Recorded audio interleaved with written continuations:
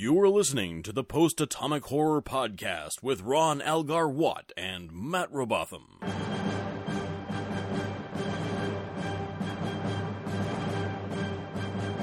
Episode 105, covering Redemption Part 2 and Darmok with Gav Brown.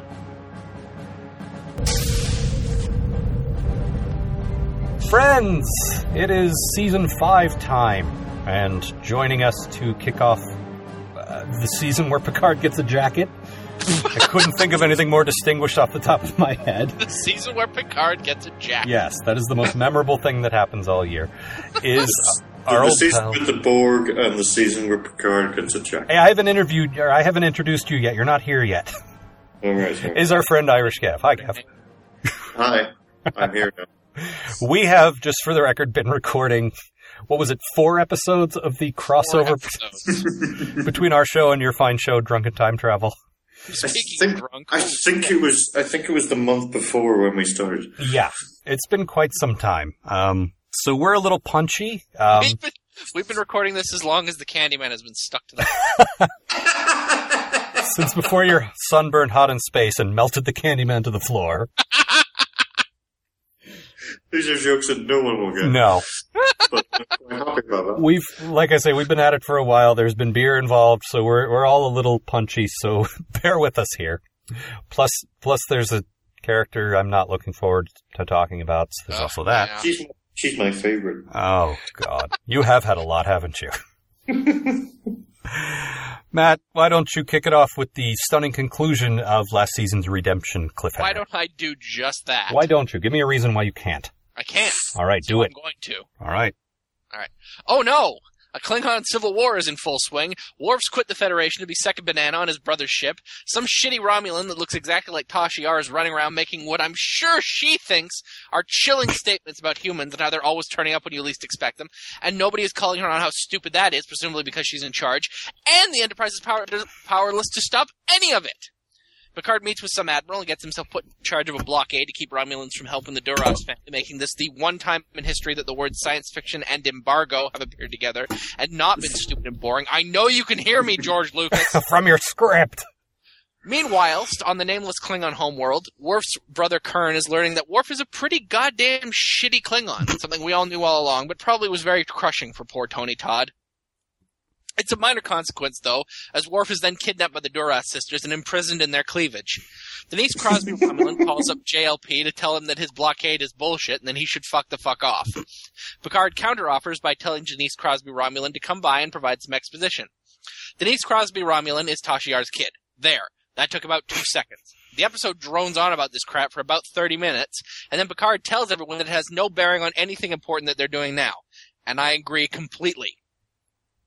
Picard puts all his bridge crew in charge of starships, except for the women, but we're not going to dwell on that. And then Data has troubles captaining his crew because we have the surprise return of a Chekhov seat guy who sits around and questions his orders. But then Data reveals that he knew where the 3 secret Romulan ships were, and everyone respects him because he is so damn lovable, and he has a kitty. The Romulans attempt to run the blockade, but fail miserably. Denise Crosby Romulan disappears to go ruin somebody else's good time, and with no supplies, the Duras family loses the war. The Duras sisters escape into each other's cleavage, leaving Worf and Little Duras behind. Gowron gives Little Duras to Worf as compensation for Worf's stolen honor, but Worf finds that he doesn't like the Klingon way, much as he doesn't like anything that is not honor, prune juice, or some combination of the two. And so he returns to the Enterprise and lets Little Duras live, leaving him on the homeworld where he is obviously killed 6 seconds later. This was, while Best of Both Worlds was exciting in a sort of a personal way, this was the first time the season opened and everything, like, we were just dumped right into the action. Yep. It felt very Ron Moore, like, here's a space fight. We're back. Fuck you. Yep. Like, it was... No, we start this episode with a Klingon war in space. It fucking rocked. Yeah, it felt very DS9 to me, and obviously it did, because that guy, helped on DS9. Yeah. But we just immediately were dropped right into it. It's not a bunch of exposition or anything till later. And I love that. I loved right from the beginning, shit's happening. Yep. I did like that. I would have loved the teaser to have been just Klingons. Mm-hmm. Yeah. It would have reminded me of Live and Let Die. And speaking in Kling. The James Bond movie where James Bond isn't in it at all. Oh, the James Bond teaser, sorry, where he's not. I was going to say. That was just for Vishal. Since he doesn't like Klingons, I thought I'd give him something. How can he not like Klingons? We've been through this. Oh, I'm sad now. That's all right. And did you know Ronald D. Moore's middle name is Dowell? Ah, really? Well, I do now. Yes. He's on Dowell. I bet. This is why you should never do research. Oh, I never do. Well, then you're fine. Matt, good thing, bad thing? All right, so my good thing, I love Worf refusing to kill Little Duras. It's a great scene that sums up why, while he may be a Klingon, he has always been better suited to Starfleet. Unfortunately, I don't think we ever see that kid again, so he probably got killed. I actually did not like that scene. Really? Because you remember the scene where he killed Duras, where we were really surprised that he actually went through with it. Yeah. Because I think it's a cliche. I offer him I offer you his life. I'll spare it. That always happens every time, and that's why I love the Duras scene, because he didn't do it. No, but see, that's the thing. Worf got his revenge on Duras, the guy he hated. This other guy was just some kid who had been led along by cleavage. Yes, and was just completely out of his depth. I suppose. I don't know. I didn't like it because of the cliche. Although, not to actually, but we do see him again. Oh, do we? In Deep Space Nine. Oh. Really? I know not Larson... not the same actor, but we do see him again. Young Klingons grow very fast. Just ask Alexander. Yes, I was going to say, already what other... Yep. That's right. Lursa and Bator show up over there, don't they? They do. Yeah, but not the same episode. Yeah, I remember. No, I don't dislike them as villains, although I think in this episode they really went over the top with, the sinister music and them lurking in the shadows and them, yes, we will destroy it. They were a little too villainy. When all the Klingons are drinking in the bar and they're just in the background going, yeah, soon. That's the scene that I mean, yeah. Little too, if they had mustaches, which they may, yes. They would be twirling them. I can't believe Worf turned down a creepy threesome. Yeah. Well, there's that bit where we open on sort of a tight shot of him in the bed, and then they sort of zoom out, and you see her, what's she doing, stroking his hair or something? Yeah. Something intimate. And his first reaction is this cute little smile, yeah. And then he wakes up and, ah! Who did he think that it was? Just opens his eyes. Oh, no! But, I mean, what... Well, who hasn't done that? Who did he think was actually doing that when he was happy until he realized who it was? He doesn't have a woman. He had Kalar for 10 minutes and that was it. And he pissed it down his leg. Yep. He thought it was Picard. Flowers. Your bad thing, Matt? Yeah. So I hate Sela, but let's talk about why I hate Sela.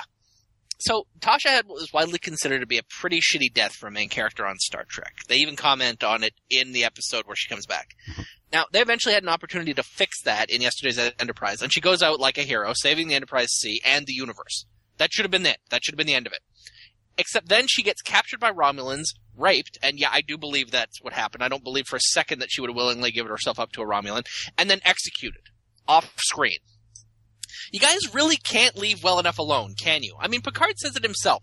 Sela being Tasha's daughter brings absolutely nothing to this episode. She could have been any Romulan. She could have been Tomalak. She could have been a new character. She could have been anything. Mm-hmm.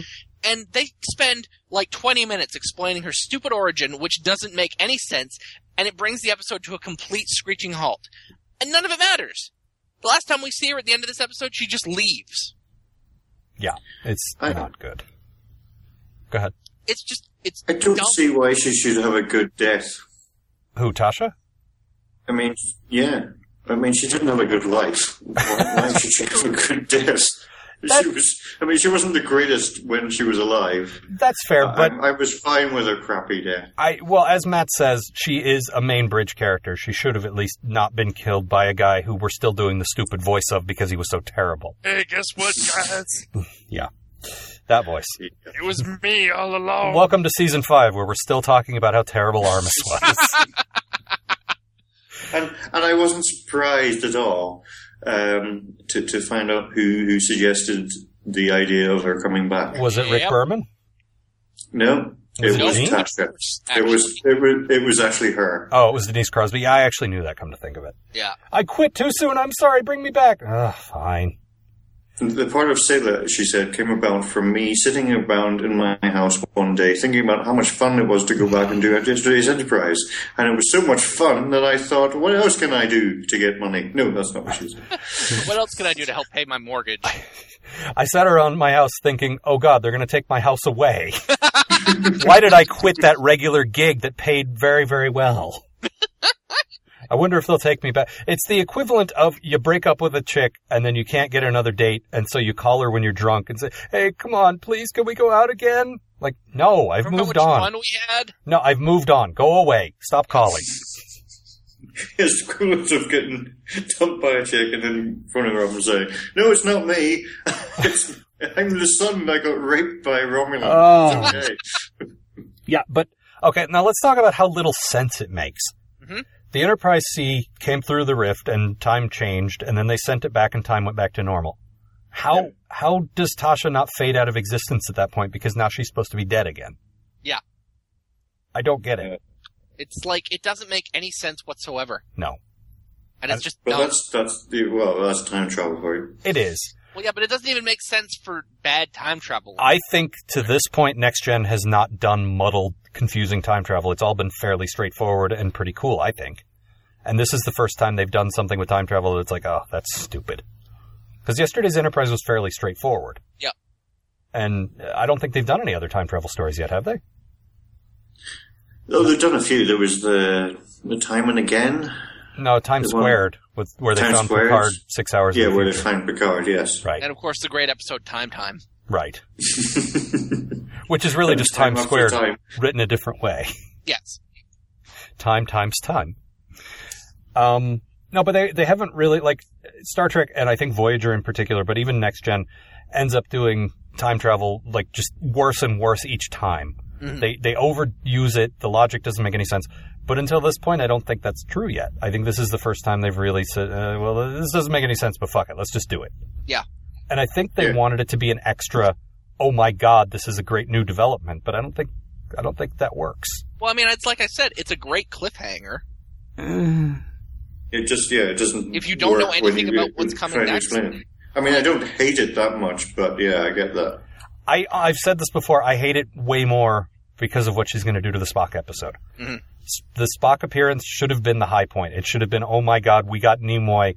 This should be the best episode we've ever done because we've established ourselves as our own thing, so it's not like we're falling back on the original series, and we can really bring things together now, and this is going to be great. And then Sayla shows up, and it's just stupid. Yeah. And to be fair to Ronald D. Moore, or Dowley, as I'll call him.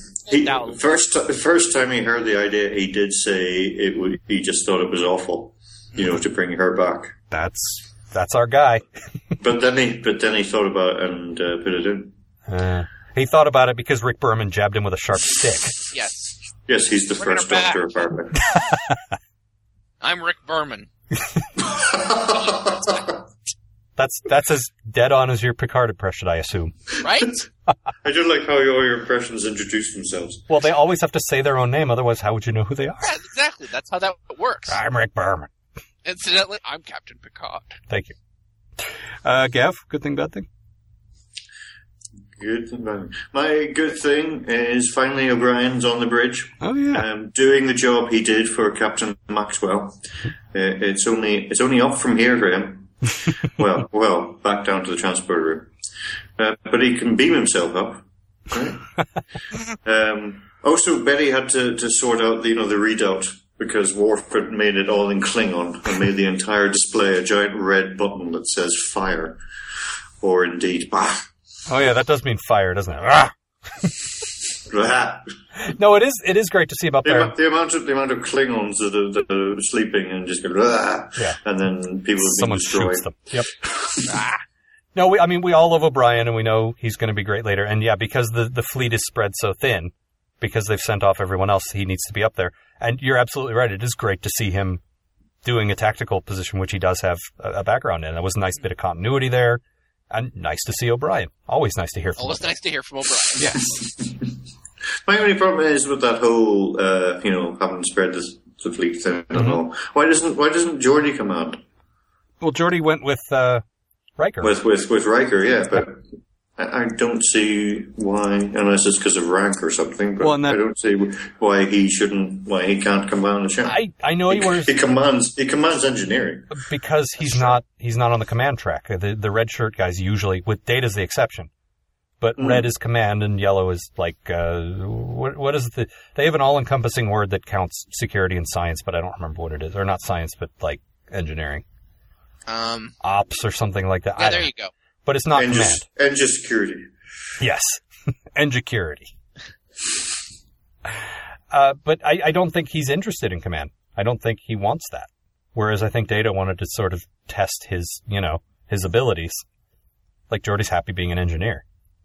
I mean, he just got a big promotion a couple of years ago. He doesn't want, he's happy where he is. Geordi's exactly the type of guy who's not going to come sniffing around for another promotion. Yeah, I also don't think he would make a great captain. No. I think he's a good department head, but I don't think he'd make a great captain. No, I think putting him in charge of engineering was finding exactly what he was born to do. Right.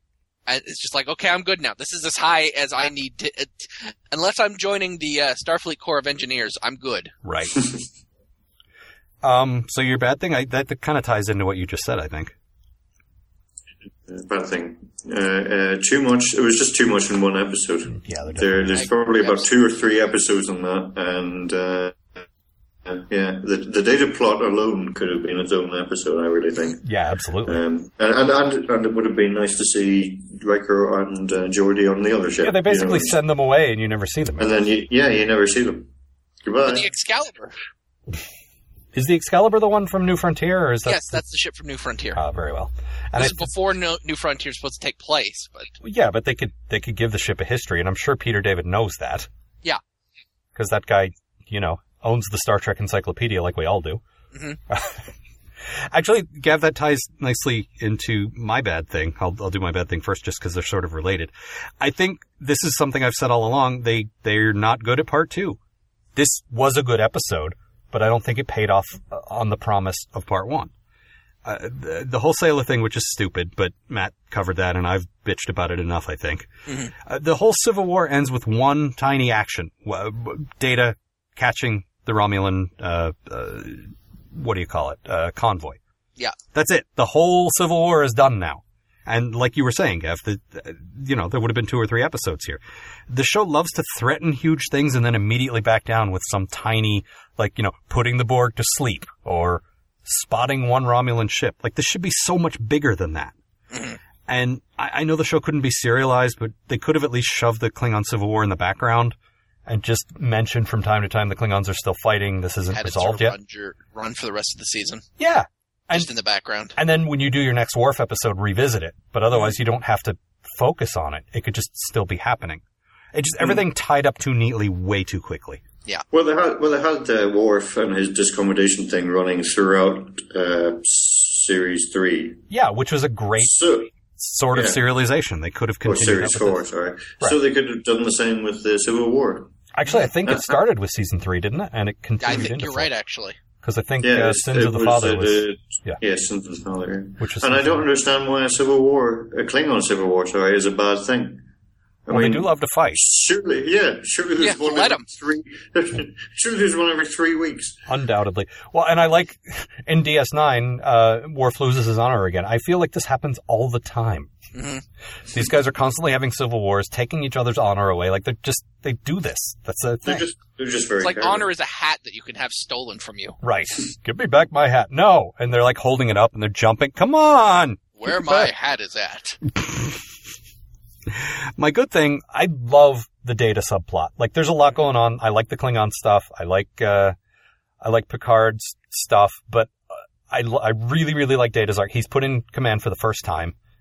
And he's got, as Matt says, one of the Chekhov seat jerks from the original series, just a guy who resists at every, we can see this guy's point, but he's being a dick because we like Data.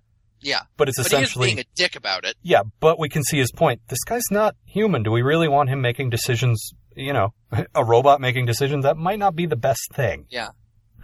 And it's interesting seeing Data convince him and mimicking emotions to, Like, he pretends to be angry to get him to do something. Yeah, I love how he's clearly influenced by Picard's captaining. Yeah, definitely. You can definitely see that. That's what was it Brent Spiner said, because some people thought that Data was emotional in this. No, I've always read that as Data. Because they're idiots. Yeah, he's just copying. But yeah, Brent Spiner said he was just copying Picard. Yep. Yeah. Well, and they all love doing their Patrick Stewart impressions anyway, so. Well, who doesn't? Do it! Yes, exactly. But I really enjoyed that, and as you said, Gav, that would have been a great entire episode on its own. It would have been. It's just, and I think I read, was it Michael Dorn said that? Probably because he was just annoyed that the episode wasn't about him.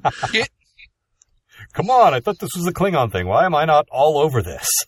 Why am I not the most important person? Why are we talking about fucking Denise? We fired her, right? Incidentally, I'm doing a new Star Trek show. No, so everyone watch out for that. No, he's not. No. But no, I really like that whole arc. It starts with Picard's reassigning, because the fleet is spread thin, and they don't say this, but we know it's because of the Borg. Yeah. There are a few ships around to spare because they all got blown up. Mm-hmm. And they're still rebuilding, and there's not a lot of officers, there's not a lot of ships. So it's like, okay, well, we got these ships.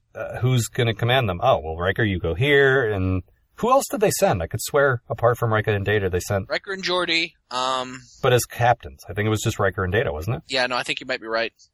And Diamond. Uh-huh.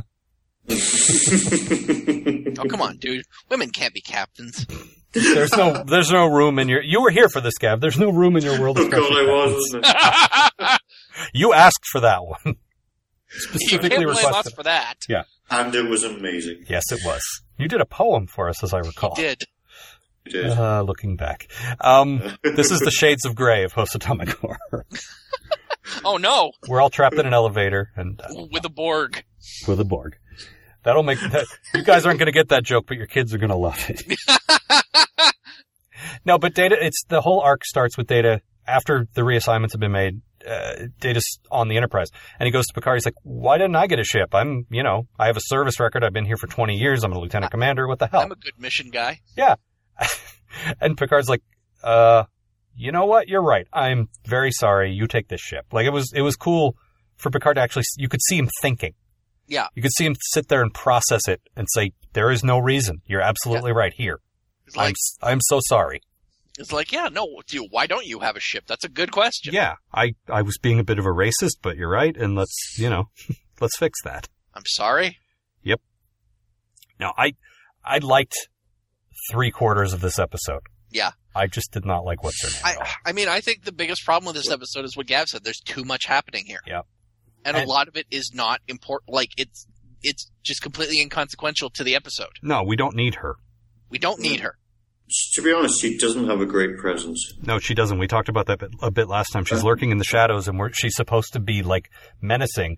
And she's just like, "I'm going to destroy Picard." Like, she's not... We don't care. She's not, And we've seen female Romulan commanders be formidable presences. Yeah, one of our favorite characters was a female Romulan commander. Well, there was female Romulan commander from the original That's what I'm series, talking about. But there was another one in this series, as I recall. Yeah. And they've all been great. And she just is not as good as they are, even. No.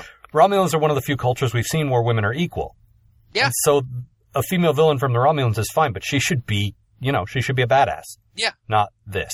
Good. And her hair is wrong for a start. Oh, God. Yeah, like, that drove me crazy. Her hair does not look like it fits on her face. Well, that, and... No. It's just like, basic genetics. Stupid face. But basic genetics. I mean, blonde is a recessive gene. She shouldn't be blonde.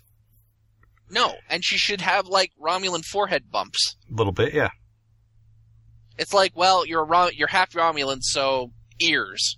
Yeah, but she's still got to look like Tasha. So terrible hair. That's always a Tasha thing. Mm-hmm. And your voice will be the same.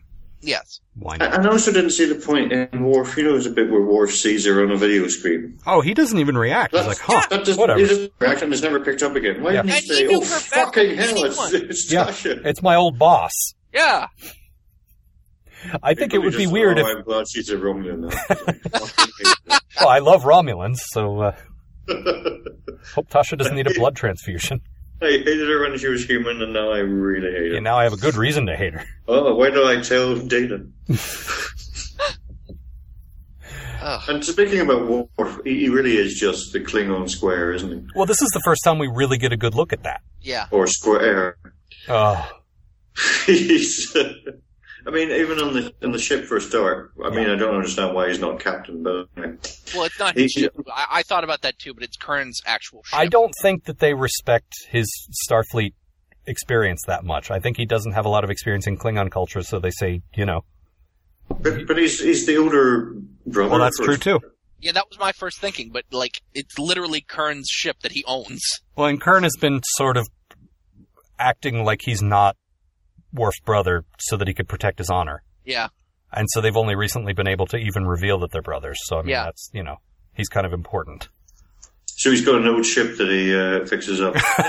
There's two things we know about Kern. Yeah. Now, there's this scene, and I think one of you said you liked it in your notes, and it didn't really make sense to me, where two opposing sides of a war go in a bar and they just drink and fight and then go back and fight each other some more. Loved that. I thought that was such a Klingon thing. Does not make a lick of sense. I love that. I like it. It's like, yeah, we fight, but like when we're not fighting, we're gonna hang out because we're fucking Klingons. It sounds like a thing Klingons would say, but if you really think of the logistics of it, it doesn't make any sense. Why wouldn't they just shoot them all right there? I love it. But it happened in ancient Greece. Did it? When they had the Olympics, no matter what war was going on, people would, be sent. Olympics happened. They would stop the wars and go to the Olympics. So it was like Christmas in World War One. Yeah, they would resume the Olympics again afterwards. Huh. All right. No, to resume the wars again afterwards. Right. No, and I love those Kern and the Duras loyal Klingon just shit talking each other. Yeah, I don't know. It seems strange to me, but I mean, as a Klingon thing, I like it. I can't really see how it works. But all right. But you see Klingons doing what they do, and we haven't seen a lot of that yet. And you realize they're not like Worf. This one Klingon that we've been following is, as you say, a square. He's not. The rest of them are cool, and they drink a lot, they fight, they have fun. And Worf's sitting in the corner, like trying to figure out how to make the ship work better. Yeah, Worf's on the ship saying they're exceeding design limit. Right. What Klingon says exceeding design limit? Think about what you just said. Yeah. and then there's a bit where they convince him to have Klingon fun or whatever, and he throws that pad away. Yep. You can just bet that half an hour later he ran back to get it. Yeah. If one of the Duras sisters didn't grab it. It's dirty. Oh, it was clean. On the other hand, having just finished a beer for the other podcast and wishing to God that I wasn't. Yeah. Wishing to God that I wasn't and I could just go back to working on the podcast and not having fun, I can relate. And then also there's wasn't it Garon was telling them about stuff and then said, oh, by the way, Warscream captured at the end. Yes. And no one cared. There's nothing picking up on that. Just, oh, right, okay. No, just so you know, he's probably being tortured. Yeah. Might be dead. See ya. Well, like you said, out. Everything just happened. Super twist. Everything just happened way too fast toward the end. It's what we've been talking about through Next Gen, which is you have a really long sort of slow build-up, and then everything has to happen at the end. Like, we spent way too much time talking about who Sayla was. Yeah. When all this other plot could have been resolving itself in a more sensible pace. Mm-hmm. But instead, nope, let's talk about this. No. Yeah, she's the least interesting part of this episode, and she's the thing we spend the most amount of time doing. Yep. And then Guinan comes in and says, yep, that's really her, because she's got that weird time power. I'm fine with her weird time power. Mm-hmm. But it's like... Yeah, I'm fine with it because it's very vague. But it's very clear to me that the writers were stuck. Well, how... They wouldn't be aware of this because time changed. How would we... Oh, Guinan, of course. But there's no real point to it because she tells Picard, he ordered her back, which he didn't, but anyway. Yeah. He ordered her back, and that's how she ended up back there. Mm-hmm. And then Picard ruins it by saying, "Oh, this is what I've been told." So There's no way that he would believe her even she said, yes, that's what it is. Right. The only way he would believe her if she came in and said, this is what happened.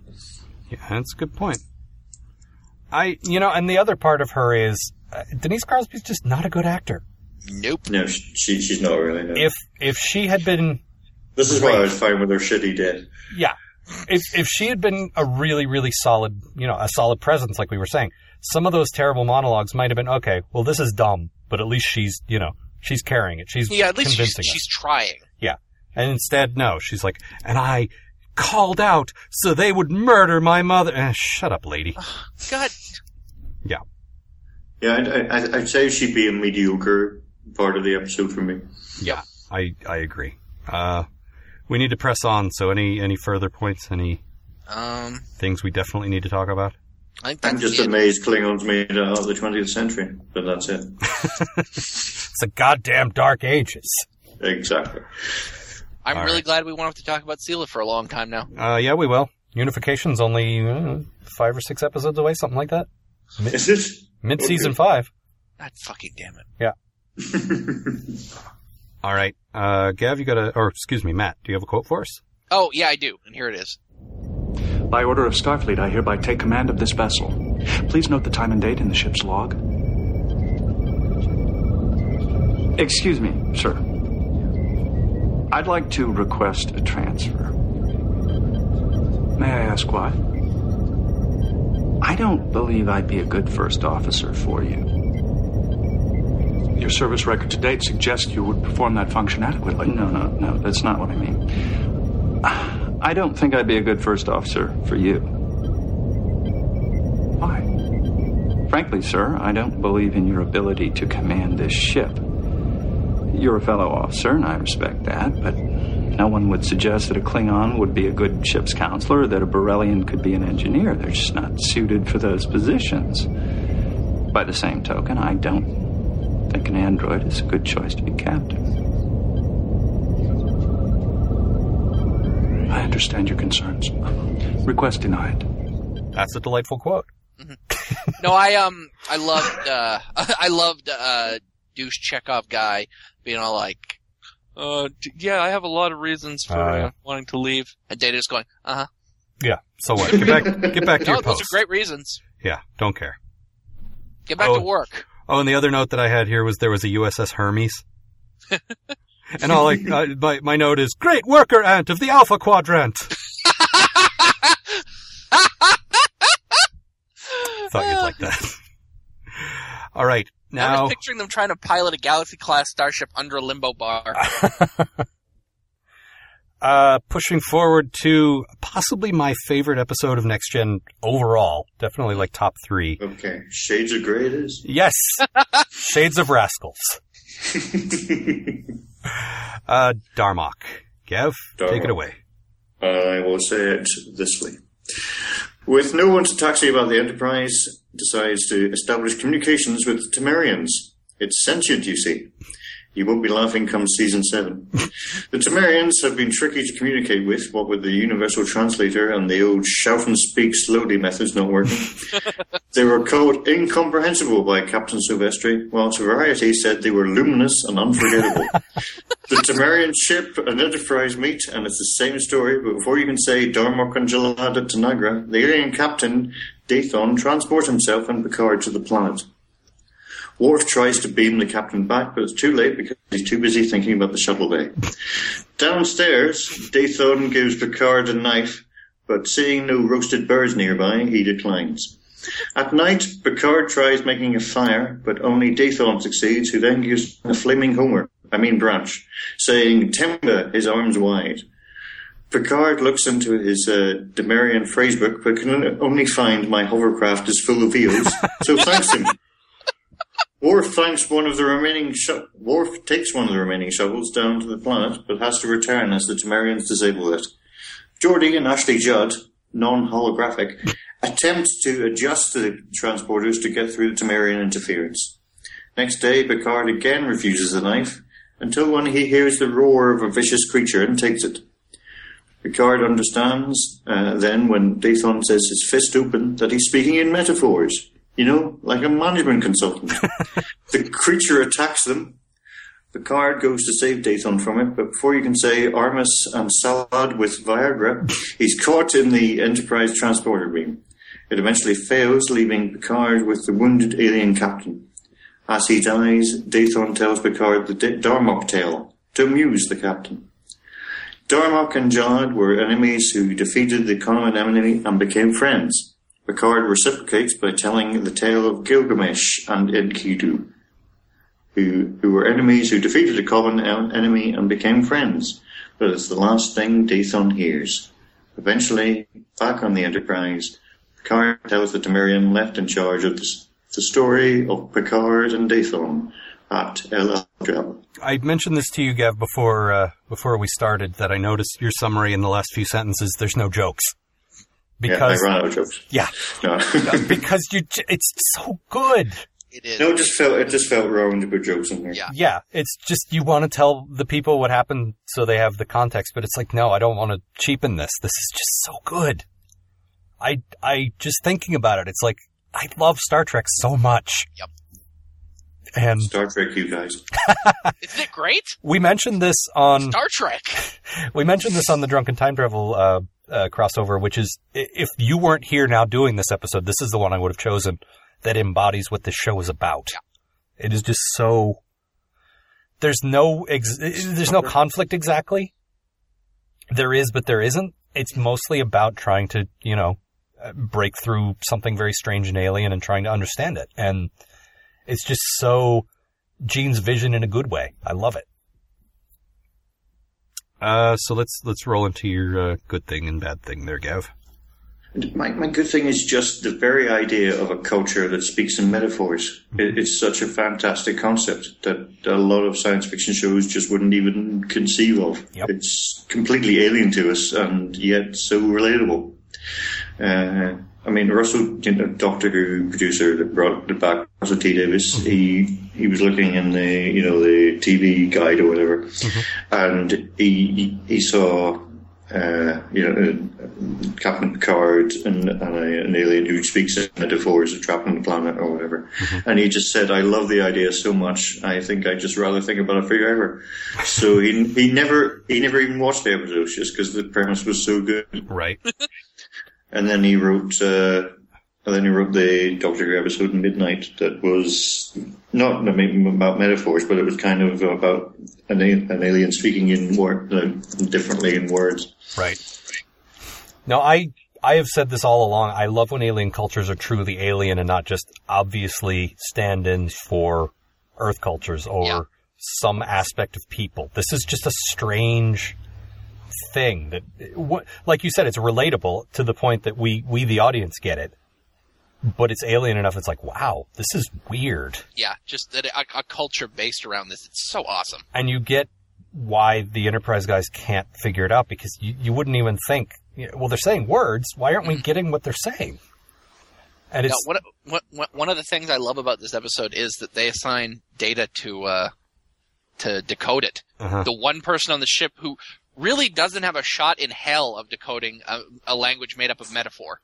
See, I disagree, because he has a encyclopedic knowledge, a Wikipedic knowledge of cultures and references. I think he'd be better suited than anybody else. Right, but even though he has that Wikipedia knowledge, you would need the imagination to make those connections. I suppose that's true. Although they're fairly logical connections. But I think, and I'm going to disagree with you now, I think it was Troy that really helped to, discover the link. I think we're gonna skip a little, because my bad thing is the whole subplot on the Enterprise, the whole them trying to figure it out. Every time we cut away is like, but I want to see more Picard and the alien captain. I don't care about this, because they sort of figure it out, but they don't need to. Picard figures it out. You know what I mean? Like, that's just extraneous. It's just to give them something to do. Well, that's true. Yes. That was my real bad thing. I mean, I originally said Troy, but the more I thought about it, it was the whole thing. It was the whole. Yeah. They needed to keep the rest of the cast involved, so they have them trying to solve the same problem that Picard successfully solves by himself. And it makes sense for her to be one of the people, because there was another episode where she was talking. I think it was the one with the Shellyak, where she was talking to Picard about language. And there was pointing at a cup and say, "What what am I trying to say? Right. All the different things. No, that's a good scene to bring back to this, absolutely. And then there was The Loss, where was it The Loss? Where she lost her powers? Yeah. Where they tried to get her to solve something similar, where she had to figure out a culture. Like that should be one of her jobs. And sometimes they write it well and sometimes they don't. But although there was that, whenever she asked the computer what does Jilad mean or whatever, and the computer was running through all these things, and she stopped it after it was a frozen dessert. Well, That's of course the she answer did. right there. Yeah. Chocolate. I do like the nice little detail of there are only so many consonant and vowel sounds that any word you pick is going to be 1,000 different things in some culture. No, I like that. That makes a lot of sense. Yeah, it It absolutely. makes sense, because even on Earth, you've got that. Yeah, we've got 100 languages or whatever, and every planet has that, so, you know. You move out to like an infinite number of Right, civilizations. exactly. Each with only one language. And one capital city and one, all that. But no, I think the Enterprise crew, like, they had to give them something to do, but I just, every time I wanted to cut back to the planet, because that was, that was where the meat of the episode was. Yes. Yeah, that was where it all happened. Even the Riker bit wasn't that. I mean, he was just getting grumpy because Daddy was in trouble. Yeah. I'm mad. And then he can't help but start an intergalactic incident. Of course. Nice one, Bill. Nice going. Yeah, and there was another bit where he said, "I'm betting." I think whenever the shuttle went off, and it was like, "I think they're going to attack the shuttle," and he says, "I'm betting they're not going to push it that far." Yeah, but they did, and he plays poker. Yeah, I think it was supposed to be like a Kirk moment, but it really he didn't. No. He wasn't as good at it. Yeah, but Kirk normally wins. Right. Your bad thing? My bad thing is Picard. Is there nothing he doesn't know? Apart from how to make fire, apparently. He's a Renaissance man, but Homo erectus managed to make fire 1,000,000 years ago, but Picard can't. Well, I mean, in fairness, he usually just walks over to the replicator and says, "Replicator, fire." Oh shit, everything's on fire. No! Well, Captain burned down his cabin again. And there's all our oxygen gone, too. I don't know. I mean, I imagine Starfleet cadets are probably given basic survival training. But, I don't know. Picard doesn't seem like the kind of guy, like, it doesn't involve a book or riding a horse. Like, he's a little more cultured and refined than that. I don't know that he's good in the outdoors. I don't know. I think he would. Yeah? Yeah. All right, That fair really enough. seems like something. He just rubbed two sticks together.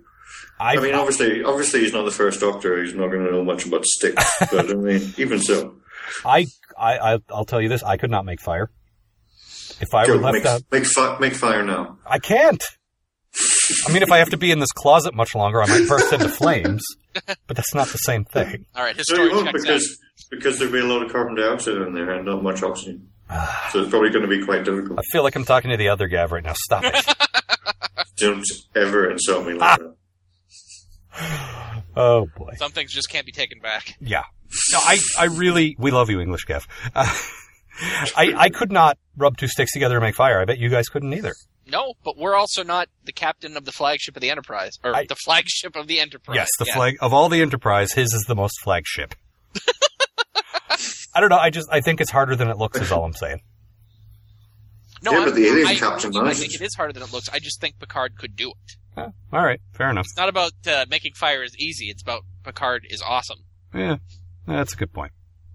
All right, Matt. I completely fell in love with the alien captain. Mm-hmm. The actor that plays him had to be a character who speaks absolutely no comprehensible dialogue, but is still not completely impossible to understand.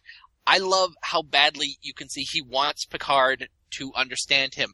He is so passionate about this, about this meeting working, about humans and, what are they, Temerians? I think so, yeah. Yeah. Uniting. He like I said, he never speaks anything you can understand, but you can see how much he wants this. And the joy he feels when Picard starts to understand him just made me feel so fucking good. Yeah, it takes a hell of an actor to speak in gibberish or to not speak at all, or, something like that where you don't have words and he's got inflection. Mm-hmm. But you can't communicate with words. You have to do it all with inflection and with body language, with all that. And he was amazing. This is Paul Winfield. He played Chekhov's captain of the Reliant in Star Trek 2. And he was all right in that.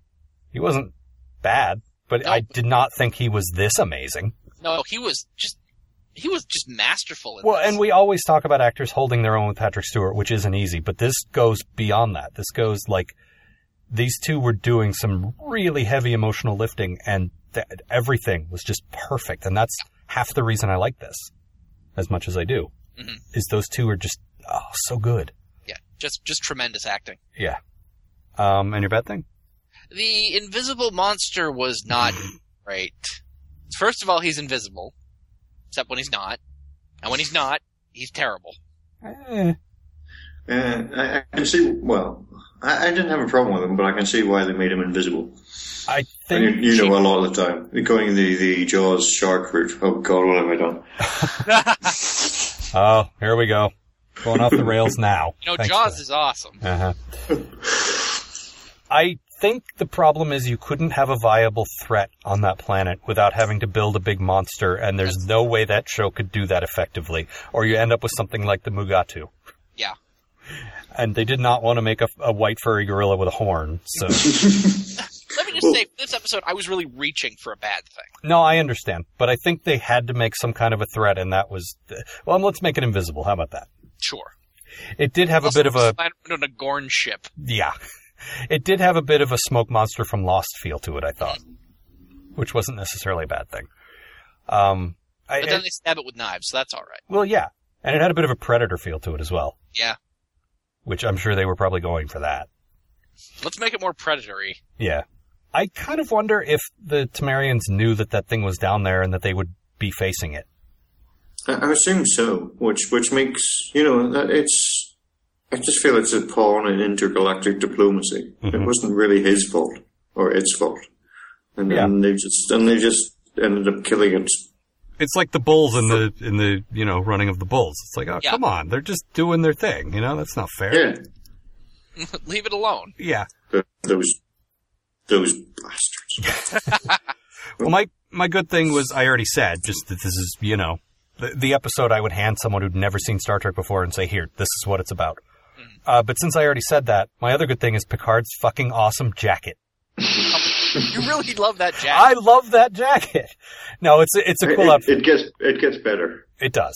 But he's got the... Because I didn't like the leather bits or rubber bits. Yeah, it does look a little better later on.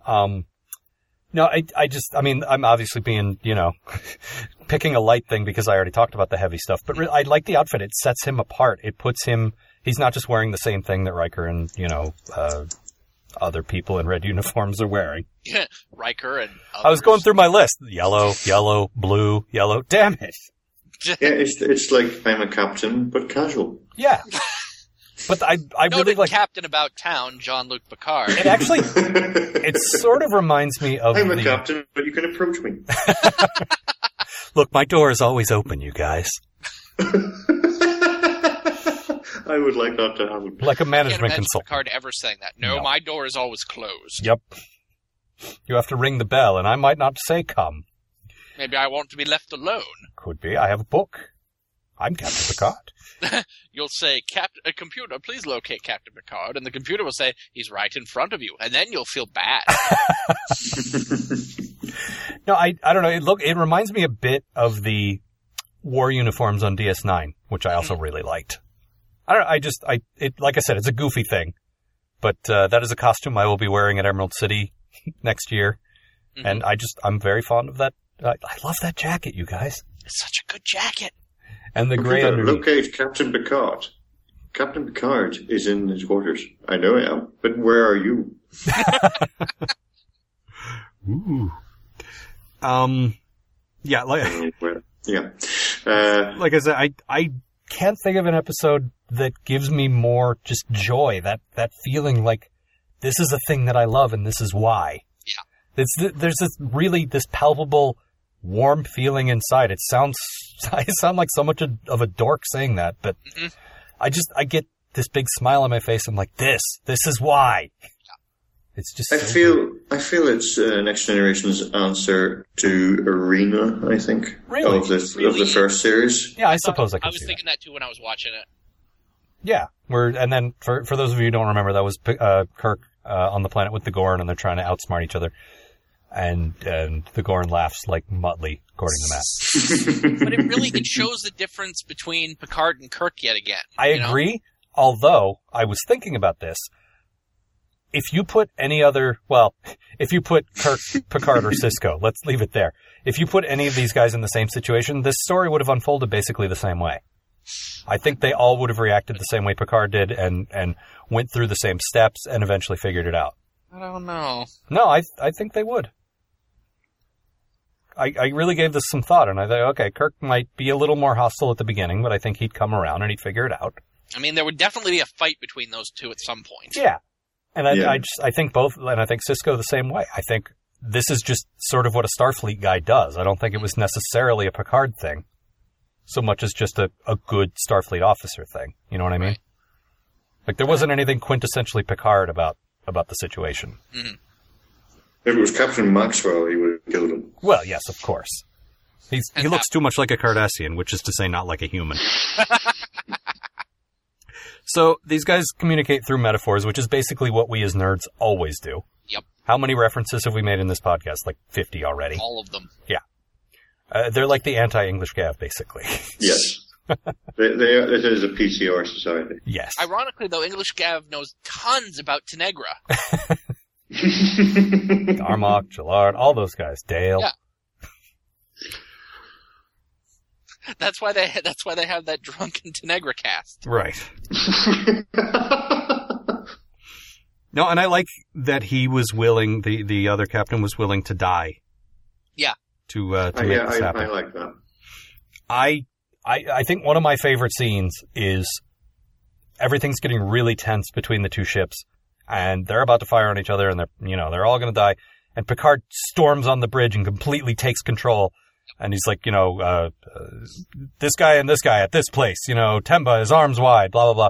And everyone's looking at him like, what happened to you down there? How do you, and that's just a total Picard badass moment where he's like, hey, I got this. Everyone shut up. You're all doing it wrong. But I love just how he bursts onto the bridge and just completely owns the situation. Yeah. That's just so cool. That's Picard. Yep. Totally is. But again, I could see Kirk doing that. Mm-hmm.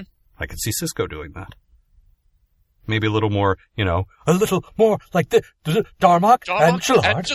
And Tenegra. Yep. But I could definitely see that happening. I love the scene where they're sort of trading stories around the campfire where, particularly the alien captain. I know he has a name, I just keep forgetting it. Yeah. Because he doesn't say it. I kept wanting to call him Darmok. Yeah. His name is Dathon, that's it. Yeah, but how do we, that's not revealed to us till near the end, right? Or do they say it before? I don't remember. Because of the way they communicate, it's hard to tell. But anyway, so he's telling stories, and the way he tells the Darmok story, he's still sort of telling it through metaphors. Mm. And the way they, Darmok on the ocean, Gillard on the ocean, I don't know, I just like the way, the syntax of it. It's a weird way to tell a story, and you really have to be paying attention to figure where he's going with it. Yeah. I like their situation, and then he tells the story of Darmok and Gillard, mm-hmm. and then Picard has the story of Gilgamesh and Enkidu, and they're all the same story, basically. I'm actually not that familiar with Gilgamesh, so I learned a thing or two here as well. Dun-dun-dun. Is it similar? Are those situations similar? I seriously don't know. Well, it is. It's the two guys, and then Gilgamesh and Enkidu, they didn't like each other, and yeah, but these guys didn't not like each other. Well, they were enemies, so to speak. Yeah, but that's what I'm saying. Dathon and Picard weren't enemies. They were never enemies at any point. True, but Picard thought they were. Well, okay. No, I mean, it still stands up as a basic situation, you're right, but they weren't. They were just similar situations. Right, they were. No, because then, of course, towards the end, that's my quote, so I'll not go on. Well, let's just go ahead and play that now. There's a story, a very ancient one, from Earth. And, I'll try and remember it. Gilgamesh, a king. Gilgamesh, a king, at Uruk. He tormented his subjects. He made them angry. They cried out aloud, "Send us a companion for our king. Spare us from his madness." Enkidu, a wild man from the forest, entered the city. They fought in the temple. They fought in the streets. Gilgamesh defeated Enkidu. They became great friends. Gilgamesh and Enkidu at Uruk.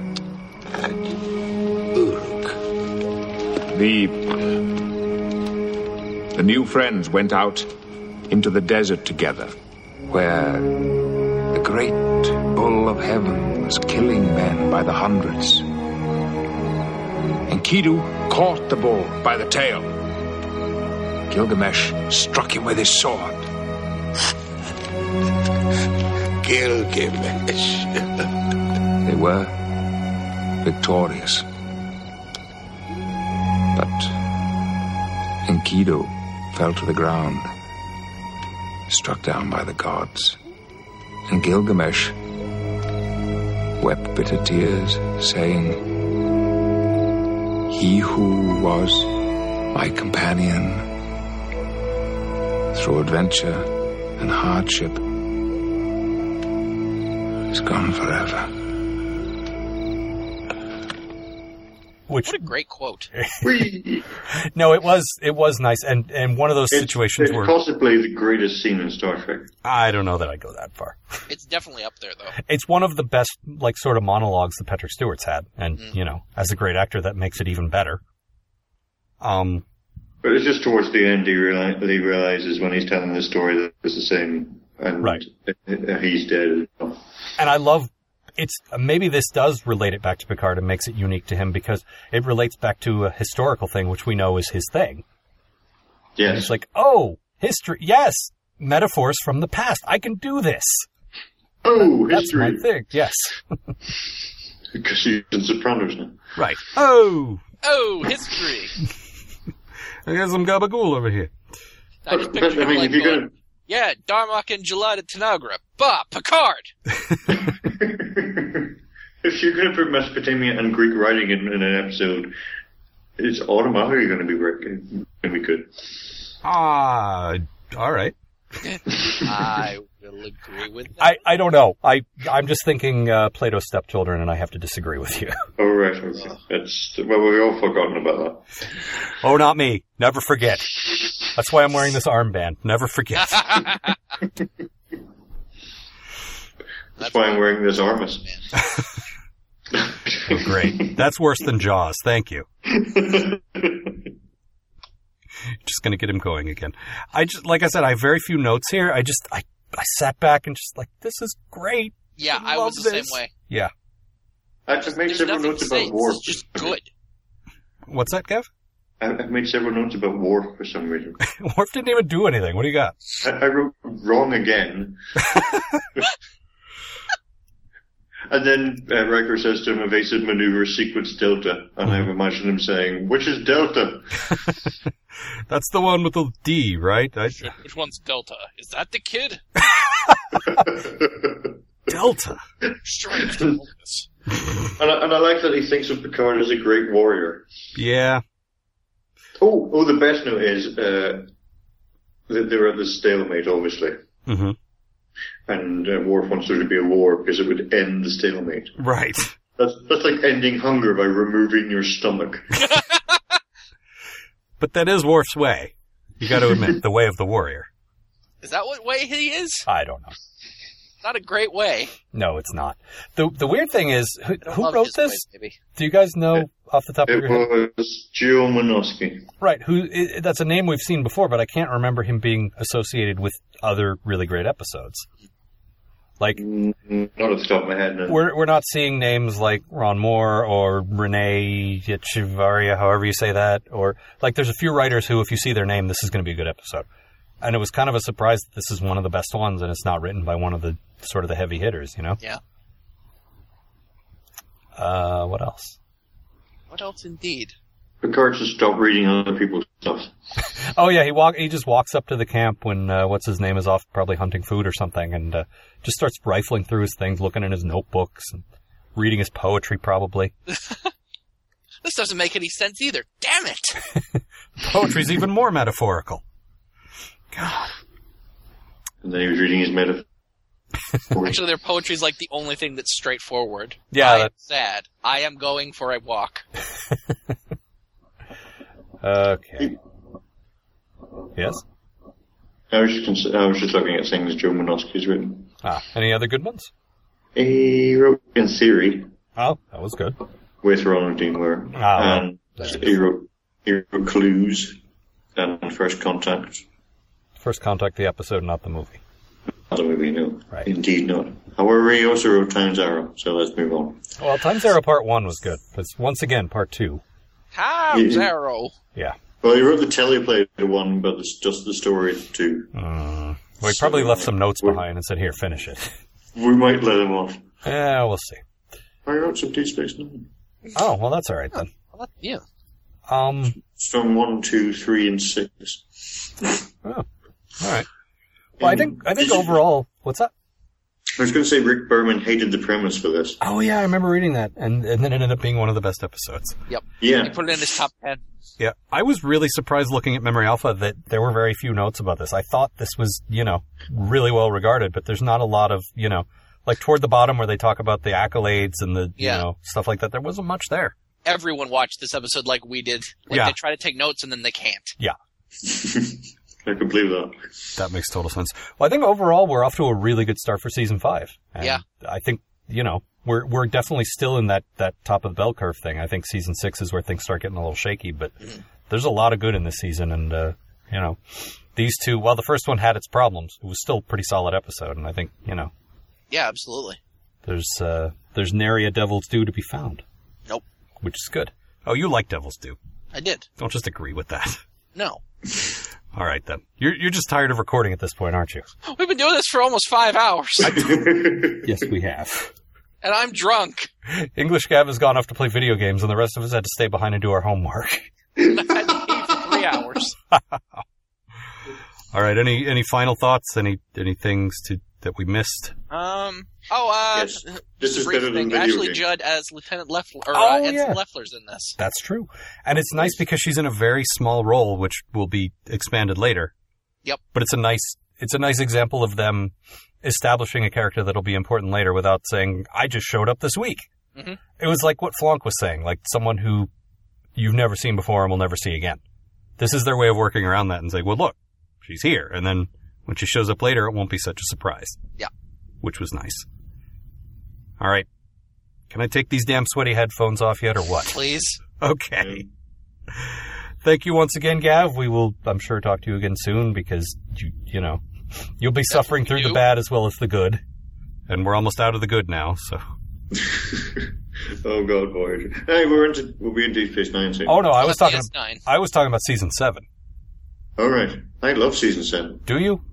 It's all right. I have a question. Yes. Why? Oh, you just have my word for it now, Matt. You don't remember season 7. I remember some stuff from season 7. Do you? Remember the return of Damon Bach was not very good. Yeah. The Wesley and the Enterprise Traveler becoming sentient and being a train. That was being a train. God. Is that the one with the little? Is that the one with the little robots that they send to die? Nope, that was another one. Was that in season 7? I don't remember. That one. They spread it out. I mean, Redemption Part 2, they all shoved it in the same episode. But season 7, they move it all about the different episodes. Yeah. Ever fucks a ghost? Oh, and let's not forget Lore's Magic Castle. Lore's Magic Castle? Yeah. But we're not there. We're in a good season. And we will be for a while. So, Matt, you know what? There's been an outcry from the fans. I am going to give you your catchphrase back. Oh, good. Don't blow it. All right, you ready? Yes. Are you ready, Good Gav? God, yes. See ya, folks! Yay!